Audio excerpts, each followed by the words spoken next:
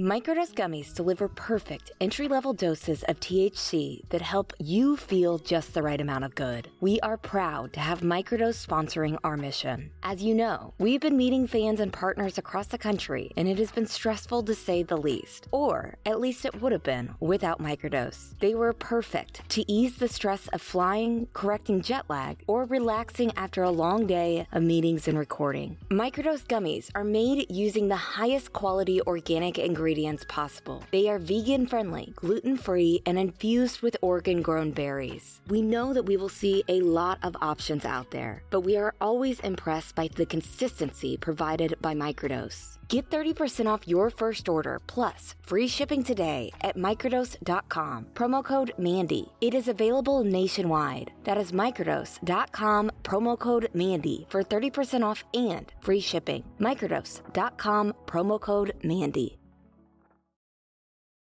I think I know who killed Maggie and Paul Murdaugh. But now that Alec Murdaugh has been charged in the double homicide and his bond was denied, our work on this podcast is just beginning. We need to know who else helped the former public official get away with so much for so long. And we need to know who killed Stephen Smith.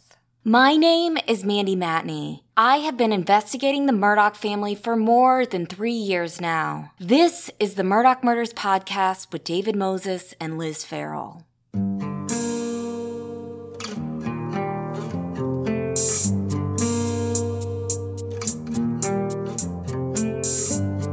It has been another chaotic week at the Murdaugh Murders Podcast and Fitz News. Before we get into the big news from the bond hearing today, we have to go over the biggest highlights from the last 7 days. And there have been many. Aside from Alec Murdaugh being indicted on 2 counts of murder, Bowen Turner officially had his probation revoked. Live 5 News reported that he will serve between 10 and 14 months in jail, and he will have to register as a sex offender. And that is a big deal. Both the murder charges and Turner's sentence speak to the life-changing and historic work we are doing on this podcast. And it wouldn't be possible without the momentum behind us from you, our listeners. So thank you.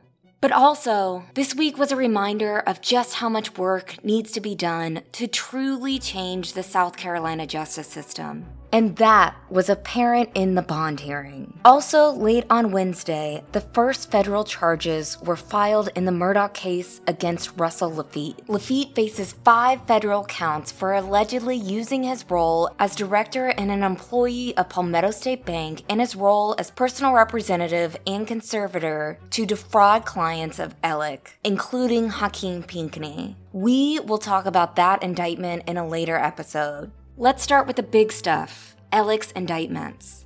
On Thursday, July 14th, as we expected, Alec Murdaugh was indicted by a Colleton County grand jury in the double homicide of his wife Maggie and his son Paul. And I have to say it again, that is a big deal.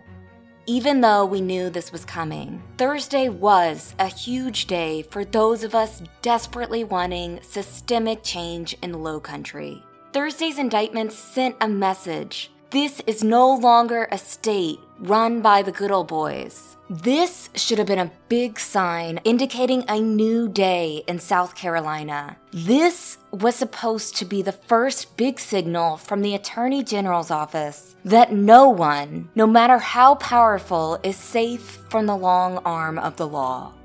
Any faith we had in there being meaningful change in South Carolina was basically lost Wednesday. In short, the prosecution and defense both argued for a gag order in the case. They say it is necessary to protect Alec Murdaugh's right to a fair trial, which is hilarious because that is not at all what Alec wants. He wants an unfair trial in which there is a big old fat thumb on his side of the scales of justice. It seems like this might be headed in that direction. And while we understand the arguments the prosecution made in favor of a gag order as it relates to protecting the integrity of the 81 state grand jury charges Alec faces, and as it relates to protecting the ongoing investigations, and we'll get into all of that shortly, we still think this was a very big mistake on the part of the AG's office. So to start, prior to the hearing, the media was pretty tickled by the fact that there was a painted portrait of the elder Buster Murdaugh in the back of the courtroom. They kept taking pictures of it. I was not one of those photographers because to me, that portrait was a sign that the courtroom was clearly haunted.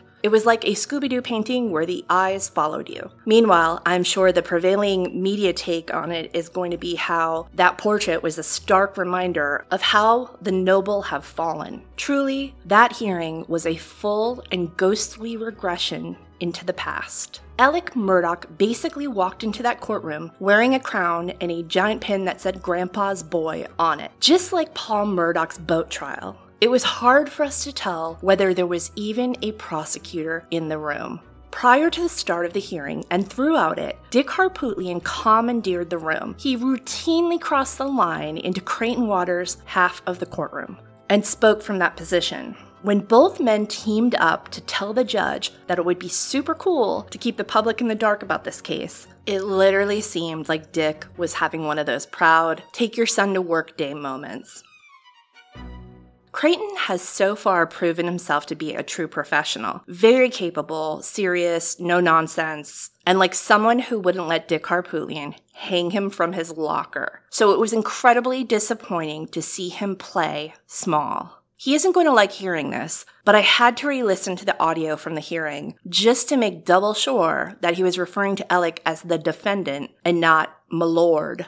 I say this because Mandy and I were both incredibly suspicious about why Alec was agreeing to a bond hearing in the first place. He's already being held on a $7 million bond that he can't pay. He appears to have waived his subsequent bond hearing, so why go through with this one, the murder one? Why was he going to put himself in a situation in which the prosecution would likely reveal some of his more evil behaviors? Now, you might be thinking, guys, this man has had no shame so far. Why would he care now? So yeah, he's been a total embarrassment to his family, right? But this is different. This isn't just him being a lying doof. That hearing could have very well revealed details about what went on behind closed doors in the Murdaugh house. And that is a very clear line the Murdaughs don't cross. So why agree to the hearing? Well, it's obvious now. That hearing was not actually about whether Alec should be granted a bond on his murder charges. It was an opportunity for Dick to gather all the journalists covering this case into one room so he could symbolically throw his arm around the prosecution's shoulders, make his big chest move,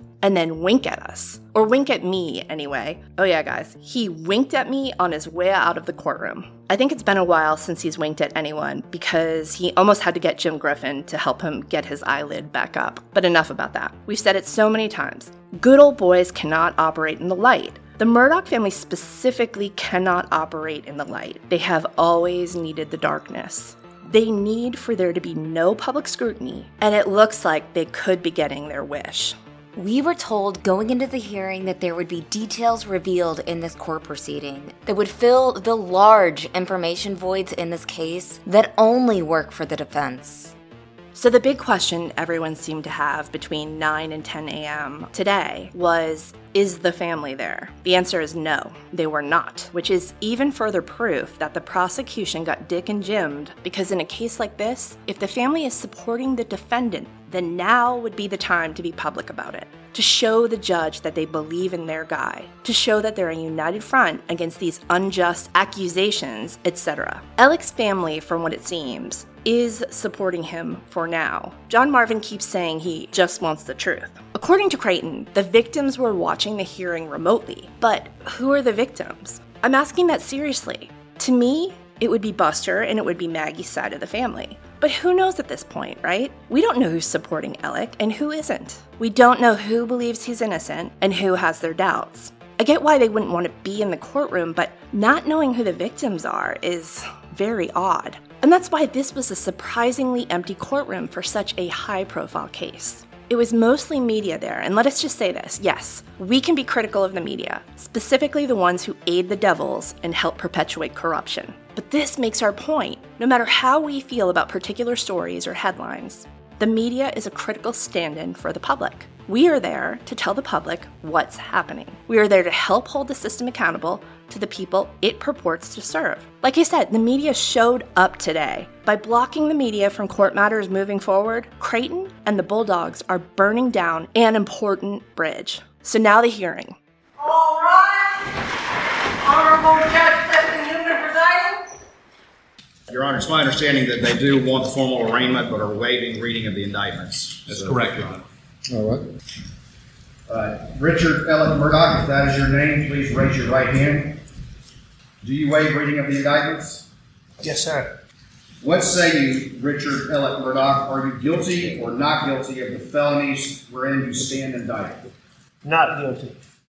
You see, the bond hearing took a turn from a court proceeding about whether or not Alec Murdaugh would be getting bond on the murder charges, which had zero chance of happening, to a hearing about whether both sides agreed on keeping public information away from the public.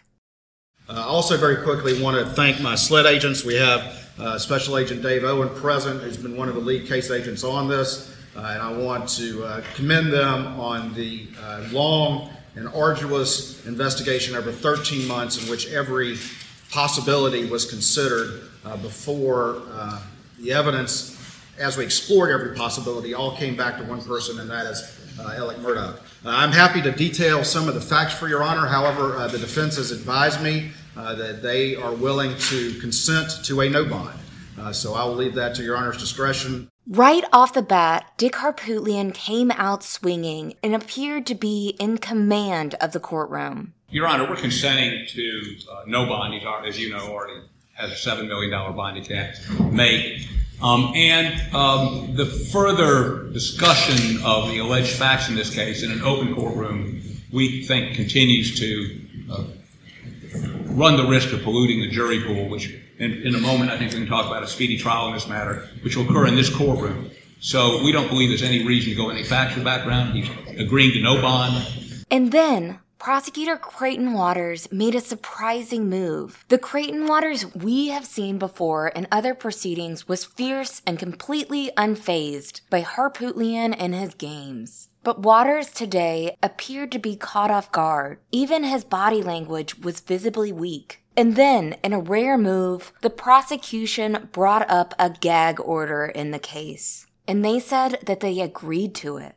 And Your Honor, very quickly, I'm going to just add that we have, of course, consulted with the victims in this matter. Our victim advocate is present, and some of the victims, as my understanding, are joining through the remote procedure. I just wanted to make sure that was on the record. Well, Your Honor, there's a few motions I know that Mr. Harpootlian and I have discussed. One of the first motions that has been discussed is a gag order. The state has no objection to a gag order. Mr. Harpootlian discussed it with me, and we do agree that that would be appropriate in this matter given the amount of media attention. This case, as I've been saying all along at various bond hearings along the way, needs to be tried in the courtroom. And so the state has no objection to that. Gag orders are drastic remedies, and you don't see them a whole lot. When they're put in place, it's in the name of protecting the integrity of a fair and impartial trial. But like we've said 100 times, that right there is the issue itself. History has shown us that the Murdaughs are a family who have been afforded great latitude when it comes to the law. So how can we, the public, be assured that everything is actually fair and impartial if we can't see what's happening? The state should want to show the public that everything is above board here. They should want to make a good faith effort to show that there are no special favors happening here.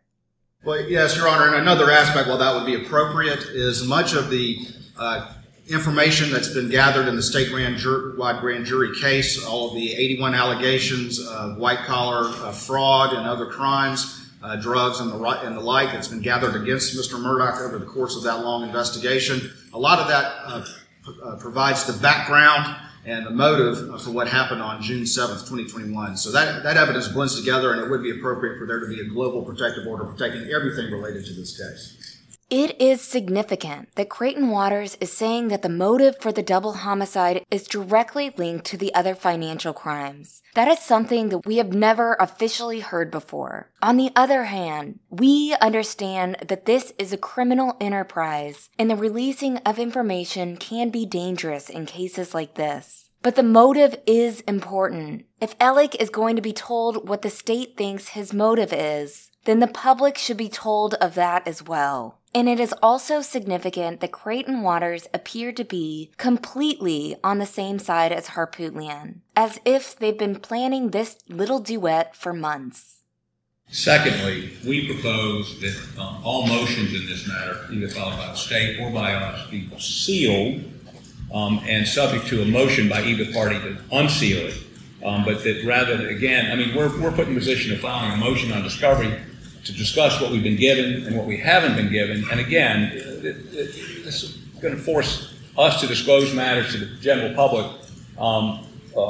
that we don't really want to discuss in public because we're trying to get a fair trial for our client, not try it in the media, but try it in this courtroom. And I believe Mr. Waters agrees with that. Your Honor, as long as there's obviously the opportunity upon appropriate showing for motions to be made public and for hearings to be public, then I think that is appropriate. I think we're not talking about hearings, we're talking about motions. Correct. Judge Newman did not appear to be amused by this gag order charade. Let's address the matters thus far. Regarding a gag order, what's your understanding as to the parameters of a gag order? I want to stop and commend Judge Clifton Newman for a second. There's a reason why he was specifically picked for this job, and it's because he is one of the most highly respected officials in the South Carolina justice system. I said this on Twitter last night, but Liz and I have talked to several attorneys, prosecutors, and law enforcement officers about Judge Newman, and we haven't heard anyone say anything bad about him. He is known for being fair and an advocate for transparency. It is not surprising that he hesitated about this gag order. And Your Honor, we would agree. We're talking about extrajudicial statements, and I'm not here, and I want to make it clear, there's no indication whatsoever that Mr. Waters has in any way made any extrajudicial statements prior to today. But anyone that reads this constant churning out there, it would appear somebody is. It's not him. As far as I know, none of his agents. But we want, if that's violated, we'd like to be able to come before the court and have the court inquire how this material fact got out to see if sanctions are necessary. So it would be a gag order if any extrajudicial statement. Here, Dick Harpootlian is saying that he is concerned about the amount of media leaks in the case tainting a jury pool. But there are a couple things that we need to talk about on this. First of all, there has been an information void in this case from the beginning, just like it was so hard to get information in the boat crash case. SLED was almost never forthcoming with official information on the double homicide, and it was our job as the local media to inform the public about what was going on. Remember, people like the boat crash victims were being targeted in the media and online as potential suspects in this case. That is dangerous. And even more dangerous, for several months after the murders, Alec Murdaugh was free to do whatever he wanted, whenever he wanted. If the evidence was pointing toward him all along, wouldn't they have wanted to get him behind bars last summer? Think about this. He's accused of killing his wife and son. I don't care if that's a targeted murder. That is a sign of a very dangerous human being. So it was our obligation as members of the press to release the information that we had about Alec Murdaugh in this case. And we will never know where this case would be if it didn't get so much international attention, or how long it would have taken them to arrest Alec if he didn't have a little shooting incident. Every piece of information that was leaked to us was approved by our sources who assured us it wouldn't compromise the case. Waters and Harpootlian kept saying they didn't want media leaks in the case to taint a jury pool. But you know what stops information leaks? releasing information to the public. Again, the justice system is on trial here. A former public official is on trial here. We do not know how deep this corruption goes in this case. This isn't a typical case, and the Murdaugh camp is not your typical defense team. Creighton Waters should realize that. And finally, I just have to say this. The idea of ever getting a completely impartial jury in the age of the internet and social media is nearly impossible. Those days are over, and it's time that our criminal justice system starts recognizing that and figuring out other ways for a fair trial. And we'll be right back. As y'all know, we're out on the West Coast connecting with fans, meeting with partners, and having a little fun too. All the planes, trains, and automobiles can be stressful, but do you know what's going to keep me comfy and confident along the way? You guessed it, Vuori. And Vuori makes a fantastic gift for the people in your life who deserve the most comfortable and versatile clothing. Vuori is an investment in your happiness. For our listeners, they are offering 20% off your first purchase. Get yourself some of the most comfortable and versatile clothing on the planet at vuori.com/Mandy. That's VUORI.com/Mandy. Not only will you receive 20% off your first purchase, but enjoy free shipping on any U.S. orders over $75 and free returns. Go to vuori.com/Mandy and discover the versatility of Vuori clothing.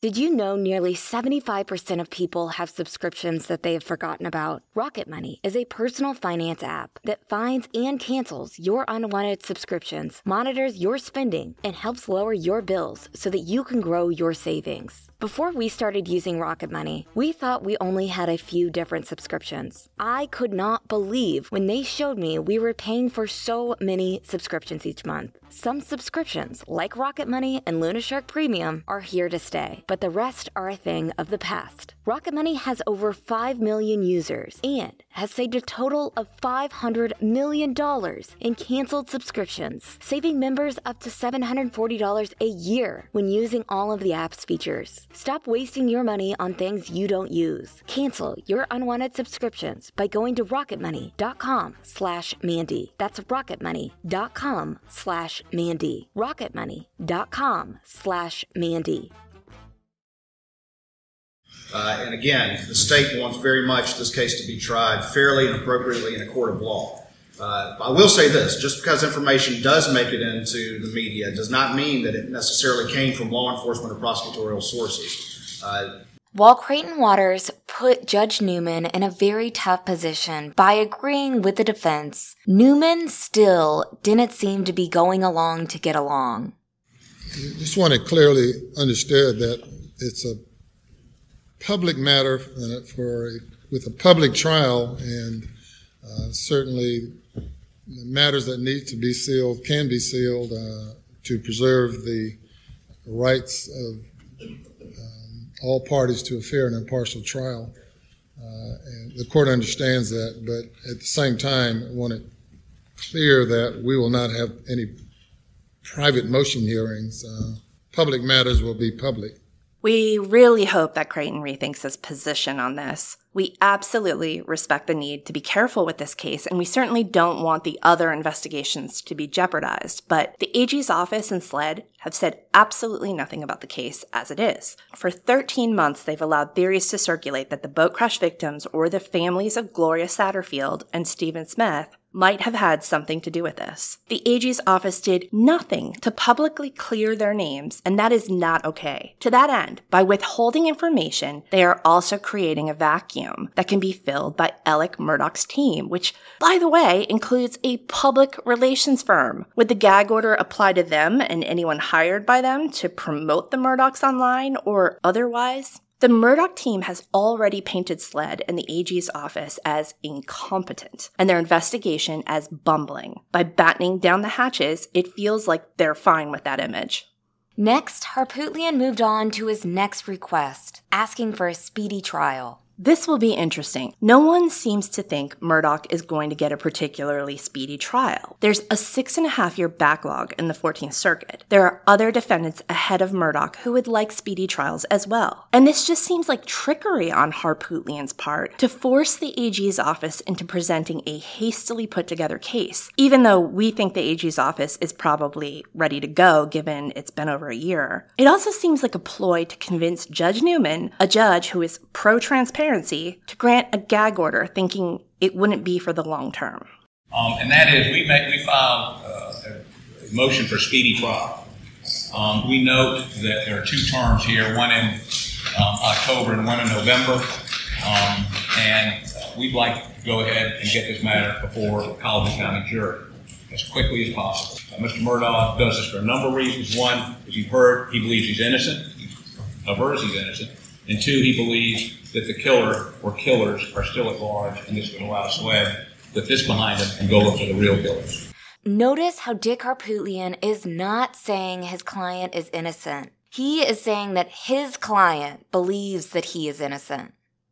Seems like Dick is biting off more than he can chew here. From what we understand, it's unusual for a defense attorney to say the word innocent when the threshold they're usually aiming for is not that. Their job is not to prove innocence, but to point out where they think the state has not made its case beyond a reasonable doubt. It'll be interesting to see how Dick's bluster comes back to haunt him now that he's proclaimed in open court that not only can the state not prove Alec did this, Alec didn't do it. It's a bold thing for a man who hasn't seen all the evidence to say. Then Waters said what many of us were thinking, that this is premature considering the fact that the defense hasn't even seen the discovery in the case. Preparing for a murder trial in a few months is something that no defense attorney wants. Also, Harpootlian has another murder trial in January, which is right around the time that they are suggesting to have Alec Murdaugh's trial.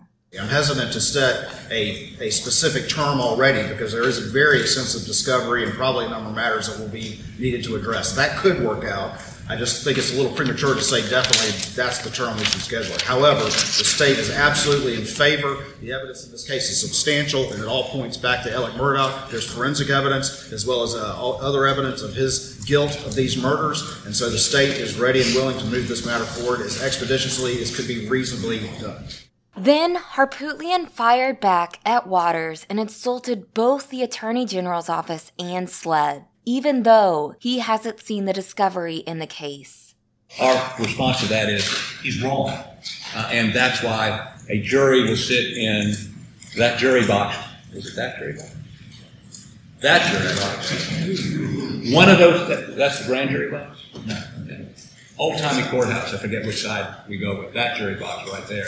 Hopefully within 90 to 120 days and decide whether that is substantial evidence. Dick's joke was not particularly funny, but his adoring fans in the media box seemed to think it was. Harpootlian started to list off potential judges for this hypothetical trial. We're not sure if he was doing this to show Judge Newman that he would try this case sooner if it weren't for the booked docket this fall, or if he was sending a message to everyone that Newman might not be the judge in the case moving forward, which we'll tackle on another day. But here's the odd thing. He mentioned Judge Mullen, which why bring up the name of someone who might be tied to Murdaugh's case? He said the trial couldn't happen in October because that's her month to preside over General Sessions, and she had recused herself. Yeah, she recused herself. There are so many questions about what role her close relationship with Alec might have played in all of this. And it's possible she's under investigation for that alleged role. It's not a good look for Dick to remind us just how deep the public corruption goes in this case. Right now, there's October term with Judge Mullen, and she's recused herself, and November term with Goldsmith, Brooks Goldsmith in Lancaster County. Those are already set. I don't know that we need to get into that today, but we are going to be pressing for a trial as quickly as possible. In that vein, last week we served a discovery motion on the state. They have 30 days under the rules to respond, but this matter's been under investigation for a year and a half. It may be extensive, but it ought to be easily accessible, and we ought to be able to get that in 2.5 weeks and begin the process of coming through it ourselves. Remember, Newman was selected by the South Carolina Supreme Court to see all matters related to the Murdaugh case. And here, Dick Harpootlian is basically planting his flag and saying, look, we don't need you, Judge Newman, and we do need this gag order. And don't worry, it won't go on for years because the trial is going to happen in a few months. And before concluding the hearing, Newman basically said, let's not get ahead of ourselves here. Well, the defendant has a constitutional right to a speedy trial. That being said, however, I am totally unaware of the status of the docket here in Colleton County. I do not know if the solicitor's office for this circuit already has day certain trials scheduled or what other matters that currently exist that might be scheduled already or anticipated by, or whether a special term of court might become necessary to try this case. The hearing wrapped up in about 20 minutes, and following that hearing, Harpootlian and Griffin walked past a pool of microphones where 24 news reporters were waiting for a press conference. When a reporter asked Harpootlian for comment, he said, "I'm gagged." But the thing is, he wasn't gagged. Dick gagged himself. Newman has not ruled on a gag order. This was Harpootlian creating an illusion to the media, who have proved to be vastly misinformed in this case, sending a message that he got his way and the gag order was in effect. Harpootlian was clear in the hearing. He desperately wants that gag order. The question is why? What's the move here? This was bothering me. And suddenly today, after the hearing, it dawned on me. This all comes back to the money. Okay, so we have heard from several sources that Alec's family members have said that they are choosing to support Alec until evidence in the double homicide case shows them otherwise. And the family's support matters because someone is paying the bills for Dick and Jim's expensive representation, which we would anticipate costing well over $1 million at this point. This is serious money we are talking about. And remember, in the jailhouse phone calls, the ones that exposed several lies from the Murdaugh team, indicated that John Marvin was handling the family's finances, and Dick and Jim were definitely getting paid. Remember this? And hopefully Jim's supposed to come by and meet with him. I'm trying to get the finances straight with them, and I got to talk to John and see whether we're going to do a loan, and then I'm going to pay it back out of an account later, or we're going to have a letter from an opinion from a lawyer who does retirement accounts that rolling it over. Because, I mean, if you pay interest on something for, let's see, 6 years, it could end up being more than the penalty. But we got to make sure the penalty doesn't open it up to creditors. I mean, you're going to need that money. We also know from the jailhouse phone calls that the only people besides Dick and Jim who are speaking to Alec right now are his family members. At least we think. Since it seems like he's trying to use three-way calls, it's hard to know who he's actually talking to, and we'll get into that in another episode. We also know there is a significant amount of money, likely in the millions, in Randolph and Big Buster's trust funds. And we know that Alec Murdaugh's money is locked up in the receivership to protect it for victims who have ongoing lawsuits against the Murdaughs. So it isn't a far-fetched conclusion to say that most likely Dick and Jim are somehow getting paid by the Murdaugh family. It also isn't far-fetched to believe that if the family saw evidence convincing them that Alec killed their family members, Maggie and Paul, that they could take a big step backward and stop all support, including financial. If Creighton Waters decided to present convincing evidence in court today, such as GPS data, high-velocity impact spatter, and text messages, the gravy train providing Alec's expensive defense team might get cut off, and the Bulldogs do not want to risk that. But instead, Waters folded, really for the first time in this case. The state had an opportunity on Wednesday to make this a new day in South Carolina, showing everyone that our system would be transparent and just. They had the opportunity to explain what evidence they had against Alec Murdaugh in the double homicide, and through their statement, which we will talk about in another episode. But instead of revealing details in the investigation that took 13 months and God knows how many taxpayer dollars, they chose to say almost nothing. Several people on Twitter are arguing that the prosecution did not fold, that they are just protecting their case. Normally, I am very understanding when it comes to prosecutors protecting information for the sake of their case. But after investigating this case and this family and watching how they thrive in the darkness and have lurked in the shadows for years, and so many people have been hurt, it is time for the Attorney General's office to take a stand, to fight for transparency, to ensure the public that they have arrested the right guy in this horrific crime. Alec Murdaugh is likely going to jail for the rest of his life. The financial crimes alone, with a clear paper trail of evidence, are enough to do that. In this case only, the prosecution should be most concerned about the South Carolina taxpayers who have lost faith in the entire system. They should be fighting for them. They should be fighting for transparency. And if they don't, we will. And we'll be right back.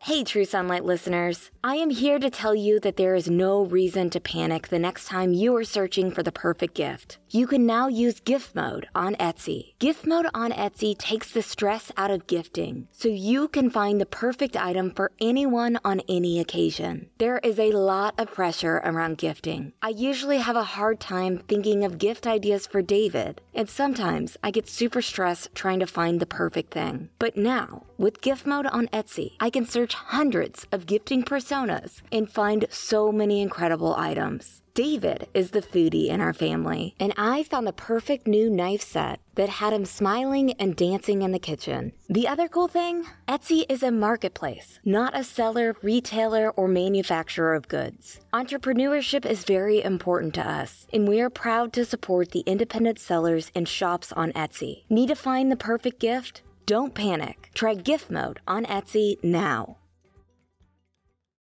How's your sock drawer looking? Scary? Maybe it's time for a spring cleaning and a refresh. Bombas just dropped a bunch of absurdly soft new socks, tees, and underwear to help you get that drawer in a better place while doing a little good too. Once you try Bombas, you will never look at socks the same way again. They have obsessed over details, like foot-hugging honeycomb arch support and cushioned footbeds that feel like little pillows for your feet. Personally, I love that Bombas has a 100% happiness guarantee. So if the dryer or our pups eats a sock, looking at you, Luna, or if you're unhappy with your purchase for virtually any reason, they will do whatever they can to replace it and make it right. Get comfy this spring and give back with Bombas. Head over to bombas.com/Mandy and use code Mandy for 20% off your first purchase. That's bombas.com/Mandy and use code Mandy at checkout. Now I want to share some positive news from this week. On Sunday, July 17th, 2022, friends, family, and supporters rallied around the Smith family to celebrate a new day in Hampton, South Carolina, marked by a beautiful new headstone honoring Stephen Smith's legacy. What I love about the headstone is that it is so huge and so unique and so hard to miss, and very much visible from Sandy Run Road, the same road where Stephen Smith was found murdered in 2015. We know people in Hampton County know who killed Stephen Smith. Now there is a beautiful and unmistakable headstone on the edge of the Gooding Cemetery that will serve as a reminder for those who have information and who have been too scared all of these years to go to police. I hope this headstone serves as a monument, showing everyone that this is a new day in Hampton County, that now is Stephen's time for justice, and that there are so many of us who will continue to fight for him until we get answers. I was honored to speak at the ceremony, and I will share a clip from my speech. I didn't know Stephen personally, But over the last 3 years, I have made a bond with his mother, Sandy, and learned so much about who he was and what he wanted to be. As Sandy and I have laughed and cried over the last 3 years, I have been so fortunate to learn about our son. Stephen was kind, he was funny, he was generous. He wanted to help people. Stephen was proud of who he was, and those around him were proud of him too. Stephen inspired others to be themselves and continues to do that with his memory.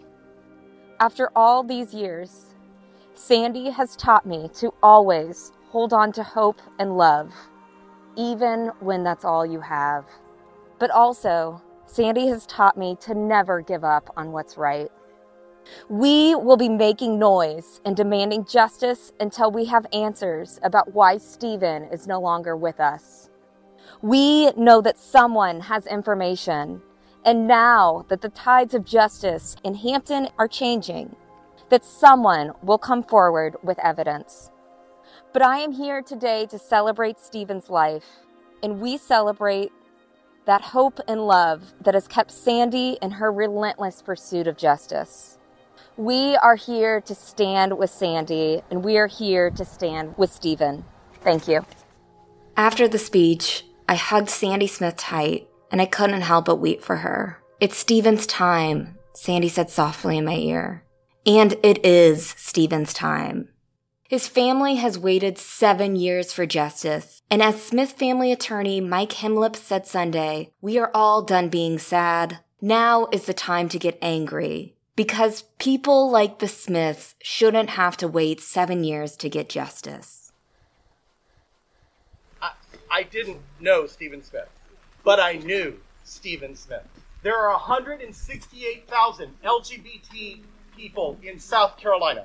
Roughly 10% of the millennials identify as LGBT. There are roughly 28,000 teenagers in South Carolina who identify as LGBT. Bright, young, talented, ambitious, charismatic, and loved. So I didn't know Stephen Smith, but I know Stephen Smith. So many like him.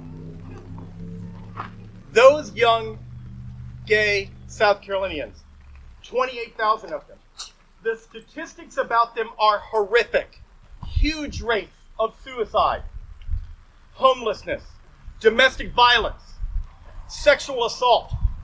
In 2018, the HRC did the largest study about LGBT teens that has ever been done and discovered that 95% of them on a regular basis cannot sleep because of fear and anxiety. 95%. And 20%, 1 out of 5, in the past year, prior to the study, was forced into a sex act by an adult. The statistics about LGBT teens are horrific. But that wasn't Stephen's story. That wasn't his story. Mike's speech, in the pouring rain, in the middle of a low-country cemetery, was so powerful and necessary. Stephen, to me, is a hero. He's a role model. He had the ability to be a mentor for other people. His passion for healthcare, his desire to be a nurse and then one day a doctor. Imagine what kind of doctor he would have been to gay kids. But he's not, because someone decided to bash his head in. Mike Himlip then said what many people have said to me whenever I mention the fact that Stephen was gay, that we don't know for sure that it had to do with his death. I know what you're thinking. You're going, Mike, come on. You don't know what happened to Stephen. You don't know why he died. But here's what I'm here to tell you today. There are 28,000 gay teenagers in South Carolina who know exactly why he died. And I'm going to tell you, I know exactly why he died. Maybe I'm wrong. The men and women of SLED are working tirelessly to get us answers, and we cannot thank them more. But I'll tell you this. Don't bet against me. I think I'm right. I wouldn't bet against him either. I think he is right. Mike is angry, and I am angry too. More people need to be angry about what happened to Stephen. And yet the stakeholders of Hampton County were absolutely satisfied with the fact that Stephen Smith was thrown in the road like garbage, and all they did was pick him up and throw him away. And that is all they did. Today, when you talk to this family, and when you talk to Sandy, they are deserving of your empathy. They're deserving of your sympathy. They're deserving of you showing you love them. They're deserving of them seeing your sadness. But when you leave and get in your car, I don't want you sad anymore. It's time to get angry. It's time to get answers. It's time to get solutions.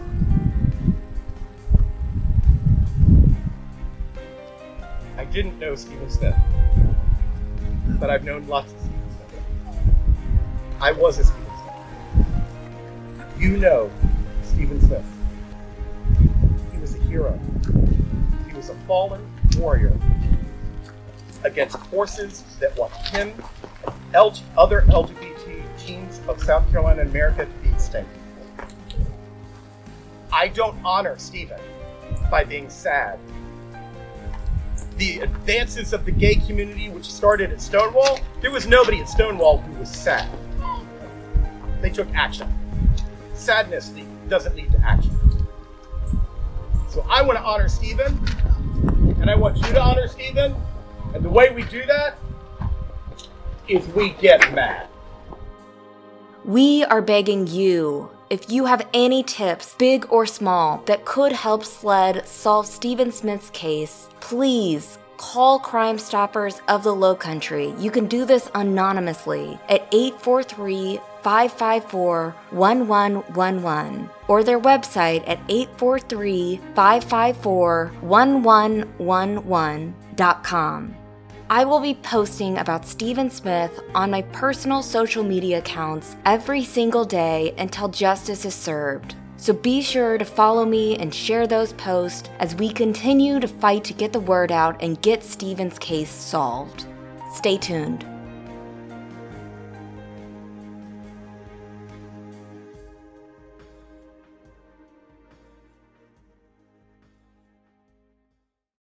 The Murdaugh Murders podcast is created by me, Mandy Matney, and my fiance, David Moses. Our executive editor is Liz Farrell. Produced by Luna Shark Productions.